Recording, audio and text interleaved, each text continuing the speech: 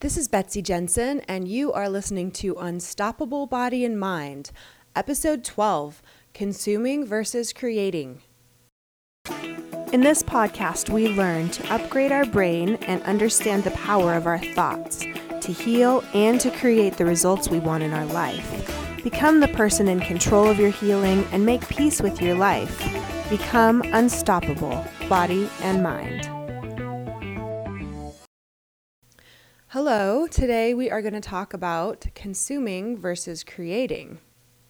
I think this is especially important right now as a lot of us, with what's going on in the news and uncertainty, are spending a lot of time consuming information versus using our brains to produce or create. Consuming is an action of taking things in. It's more passive. It's easier for your brain because your brain doesn't have to learn anything new or rewire any neural pathways. So it's very energy efficient, and our brain likes to conserve energy. On the other hand, creating requires energy. Your brain might be having to problem solve or do things it's not very comfortable or good at. And there's always safety in consuming versus creating. When we're consuming, we're not exposing any parts of ourselves. We're not having to be vulnerable. But sometimes with creating, there's a chance that people might not like what we create or not think it's good enough. So there are a couple reasons why our brain would rather consume than create. If we think of how our brains evolved, in primitive societies, survival was so important, and consuming was a really important part of staying alive. You had to get sustenance, but their lives were naturally quite balanced between consuming and creating. If anything, they might have had to create more than they consumed. They had to work to go out and find food, and when they ate a berry, they would get a hit of dopamine. They would get this reward. But today in our society, we've taken all those berries and mashed them down into this concentrated juice, so we have so much more sugar available, and we just go to the store and buy it, and we don't have to work for it. There are so many sources of this concentrated pleasure, these intense hits of dopamine that we get, and it could be from types of foods, or it could be from getting likes on social media, or it could be from shopping. Or think about pornography. Someone could easily have this fantasy sexual experience without having to meet anyone in person, go on any dates, expend any energy or any money with trying to get that person to like them. But virtually all of this is just created, and they're getting this intense dopamine hit and this pleasure from very little work or creation. If we think about what most of us were taught about weight control and how to take care of our bodies, we kind of get intuitively this dynamic between consuming and creating. So if we're consuming a lot of food and not creating or moving, then we will have an imbalance. Our body won't run efficiently. And as a comedian I heard say, you show your work, right? You start to have extra weight, put on extra pounds. Your body stores that extra energy in the form of fat, and that can really be hard to remove. You have to either decrease your consumption or increase your production or creativity or movement. I was talking to one of my yoga teachers about this, and we were talking about how people just need to add in movement more in their day. And she was talking about how if she's watching TV, she would get up and dance during the commercials. And first of all, I thought, what is she watching that she's still watching commercials? And I also thought, this does take planning and energy. You have to make a conscious decision to do something that is not just passive for your brain. Now, it's important to remember that consuming in itself isn't bad, right? Like, we have to have some input of food, but it's when there's not a balance that we get into problems. And when we're using food as an escape from our daily life, the kinds of foods that we're generally kind of buffering with or trying to escape with are not nutrient dense, low calorie, high vitamin foods. They're usually sugary foods, things that are very concentrated, things that are made to give us this instant hit of dopamine and then almost crash later. So it's very easy to overconsume those. Maybe for you, Food is not the way that you try to escape your life or overconsume. Other examples of ways that people commonly consume would be drinking or smoking, over shopping, Facebooking, or overworking. People might try to overconsume with information, and that sometimes can have negative effects as well. So again, some consumption may be good and healthy. You might listen to some inspiring podcasts or listen to some instructive books. But if all you're doing is passively consuming information, the results in your life are still not going to be what you want them to be if you're not doing that other part, which is creating.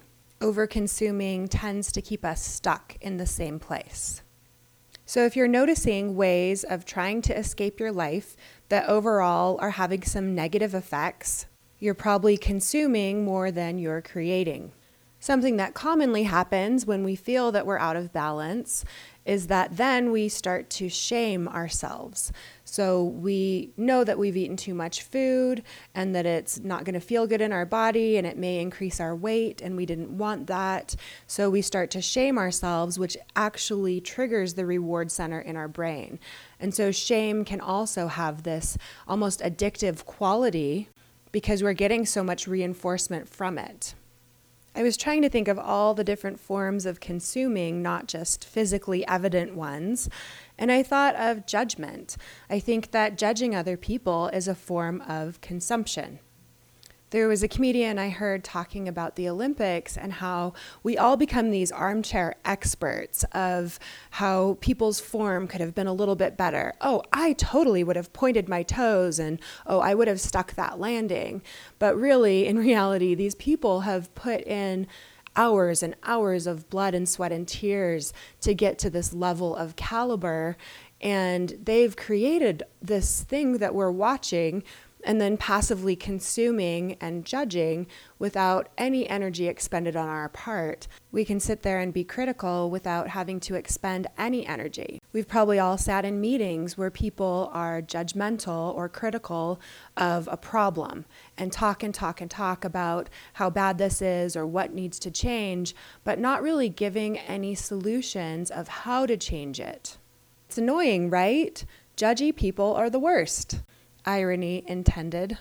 One of the biggest examples I can think of right now is the overconsumption of TV and media information related to the coronavirus. When our brain starts to perceive that we're in danger, we go into this fight or flight response where we're hyper-focused and hyper-vigilant, and we want to be on the lookout for anything that could potentially cause us harm and protect ourselves from it. And definitely people who are producing this kind of news for us around the clock know this. And they actually make money the more we are watching or the more we are clicking or the more we are obsessed with finding out what could potentially be happening. And so they're packaging this information to us in ways that are very compelling and seem very necessary. And it's just like the people who are making berries into juice to make it more appealing to us to consume, and we get more dopamine from it. We're actually getting rewarded in our brains for finding those reasons to be scared. I've talked to people and heard people coached who really feel like the more they are educated on the statistics and how many people have died and the world count numbers, the more they are keeping themselves safe. But I want to offer that when we are stressing our bodies out and our minds are in this fight or flight response, we're actually more susceptible to illness, more likely to tax ourselves excessively. And this has a greater impact on our health in a negative way. Our brains feel like it's really important and necessary to be checking these numbers obsessively or to find out more information because the unknown is a very difficult place for our brain to be. There was a study where people were playing a video game and some of them would receive intermittent shocks and some would receive shocks in predictable ways, and they knew that they were going to get shocked. And the group that received the predictable shocks, even though they were still receiving shocks, had a lower level of stress than the people who had no idea when these shocks were coming and were living in this uncertainty. But when we're in fight or flight, we have an increase in the stress hormone, cortisol, which we know decreases immunity and increases inflammation. We're more susceptible to other unhealthy buffering behaviors, whether it's overeating or overdrinking or other ways of escaping. We tend to buffer with the kinds of foods that are less healthy, and sugar decreases our immunity. We spend a lot of time filtering out the evidence subconsciously, but only looking for the things that reinforce our belief and the worry, rather than looking for any evidence that might be to the contrary. We'll totally dismiss that. And I think a lot of us tend to slip into judgment and shame of ourselves for what we're doing or not doing. We have all these other things to do, but we find ourselves obsessively checking information that doesn't seem to be leading to anything but feels so necessary. And of course, the judgment of other people. Other people are taking it too seriously or not taking it seriously enough. We're putting a lot of our effort into judging things that we have no control over, like other people. And this stress and anxiety feels so important.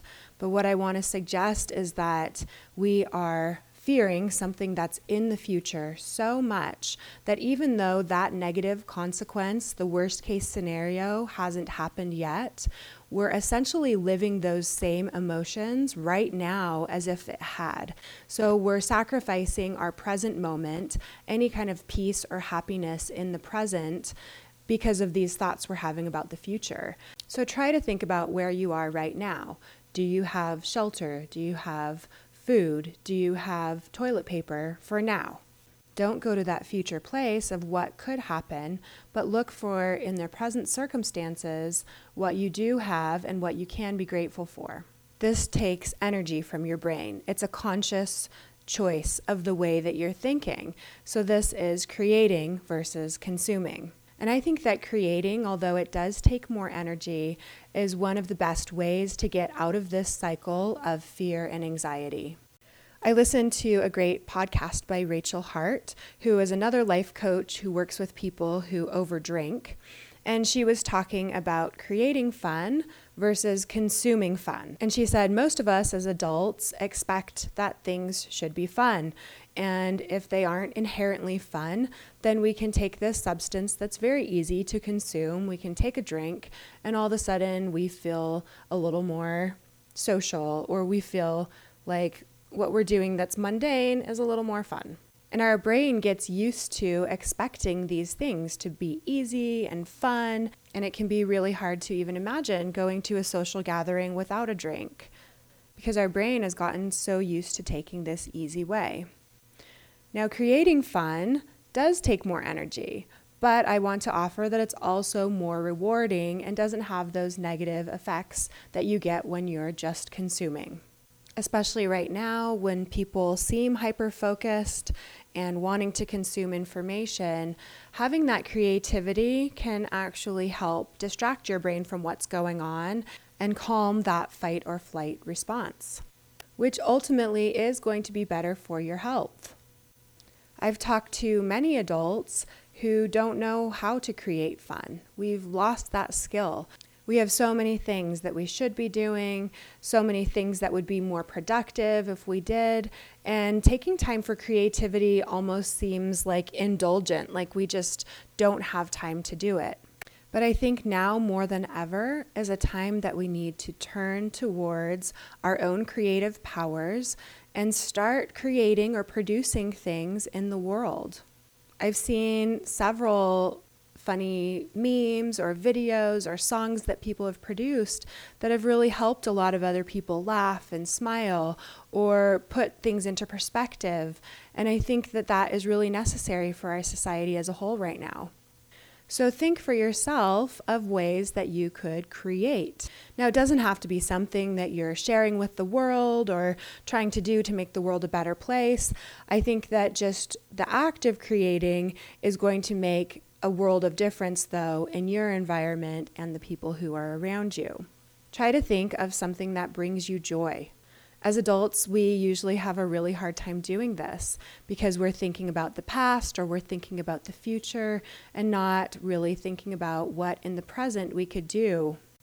I've heard people say it almost feels irresponsible to not be worrying about the past or not be concerned or fearful about the future. And just knowing that taking time in the present moment is an option for you. You don't have to be worried. In fact, that's probably more counterproductive than it is helpful. As Albert Einstein said, worry is a misuse of the imagination. If you're having a hard time trying to identify what might bring you joy or what you could create, maybe go back to the activities that you did as a kid. Were you interested in writing or music or singing or dancing, moving your body, getting outside? Before you had the abilities to buffer and all of the weight of the world on your shoulders, what kinds of activities did you naturally gravitate to? Write a list of things that bring you joy. I wrote a list last year, and things on it included making jewelry, fingernail polish, sitting in the sun, listening to good podcasts or audiobooks, yoga, dance, which you can do a lot of these things online right now. They're offered for free. There's a lot of live streaming. Hearing a child's laugh brings me joy. Having a clean room or a clean car brings me joy. So although the act of cleaning up my room might not be something that is inherently joyful and fun, it produces a result that does bring me joy. Consistency with achieving goals or accomplishing a new skill brings me joy. And watching funny movies brings me joy. And remember, joy is an emotion, so these circumstances are not just bringing me joy. It's my thoughts about the circumstances that create joyful feelings. So really, the joy originates from what I'm thinking about things or how I'm thinking about them. Now, there are other things on the list. Some of them I cannot do right now because of social distancing. But this is a time that we can get creative. We don't have to be victimized by the things we're not able to do. Remember, the feeling of victimization is also an emotion, so that comes from our thoughts. This is a time that many people have gotten creative. There are lots of resources available online that weren't available just last month. Many of us are finding ourselves with some extra time these couple of weeks where all of the social things in the evenings and the sporting events have been canceled, and maybe even your work has been canceled and you're home. So what about using this time to develop a new skill, to become stronger? Maybe you can look back at this time in your life as the time you did stop drinking or smoking, or you changed your eating habits, you got into shape, you worked on yourself. Most people say, well, I just don't have time to do that work on myself, or to read good books, or to clean out the closet. But what a gift right now. We just have to use this time consciously and not go into a consuming, stressful state, but start to expand our mind on how we can create. Think about ways that you could provide value to the world. Now, I think some people are using this time to create their businesses or modify their businesses. And I would just say for your creation to be the most effective, you want to have an energy behind it, or the feeling you want to be feeling is more a feeling of abundance than scarcity. So if you're feeling like everything is depending on you getting this business going, you're probably coming from a place of scarcity. And the actions you take when you're coming from scarcity usually are not your best decisions, you're not your most creative, and you're coming from this place of neediness, and then to others you come off as kind of creepy or desperate. So really notice the emotions that you're having when you're creating. Are you putting a lot of pressure on yourself? Are you critical of yourself? Or are you creating with a sense of joy and peace and calm? I'm not saying this is easy. Remember, I said at the beginning, your brain wants to avoid creating things because it does take more energy. So be compassionate with yourself at this time. Start to notice what you're doing in your day-to-day life. Are you consuming things that have a negative effect? And how could you start to create more? If you're struggling with this topic or any other things that you would like coaching on right now, I'm doing some free coaching. To reach out to me for coaching or questions or comments, you can email me. It's betsy@u-bodyandmind.com. I will put my email in the show notes. Thank you so much for listening. I hope you learned a little bit about your brain today that helps you in your life like it helped me. Please be sure and subscribe and leave a review. And of course, be sure and share this podcast with someone you know that wants an unstoppable body and mind.